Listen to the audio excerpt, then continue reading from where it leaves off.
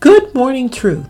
I am delighted that each of you follow this podcast and use Good Morning Truth as a morning inspiration to start your day. This morning, I have a letter that I want to read to you from God. Good morning, my child. As you got up, I watched you and hoped that you would talk to me. Just a few words, such as thanking me for something good in your life yesterday or last week would do. But I noticed you were busy selecting the right clothes for work. I waited again to hear from you when you ran around the house collecting papers. I knew there would be a few moments to stop and just say hello, but you never slowed down. I wanted to tell you that I could help you accomplish more than you ever dreamed possible if you would just spend some time each day with me. At one point, you waited 15 minutes in a chair with nothing to do. I thought that was the perfect time. And I waited, but I never heard from you.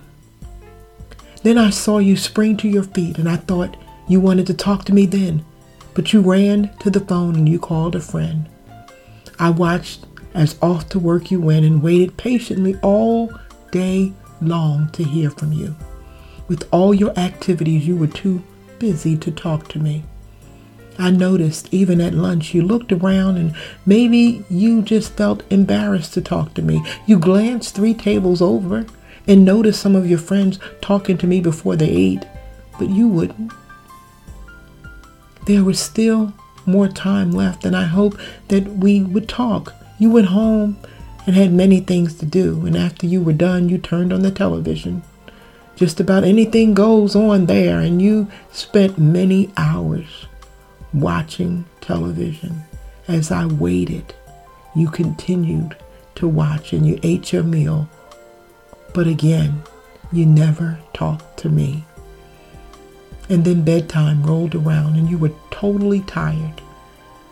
After you said goodnight to your family, you propped into your bed and fell asleep. I had so much that I wanted to talk to you about, and I so wanted to be part of your day. We could have had so much fun and accomplished so much together. I love you so much that I wait every day for a thought, a prayer, or a thanks. Well, maybe tomorrow.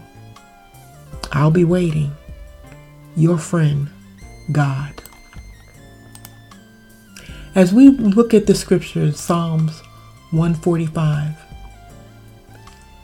verses 18 through 21, it says God's there listening for all who praise and all who mean it.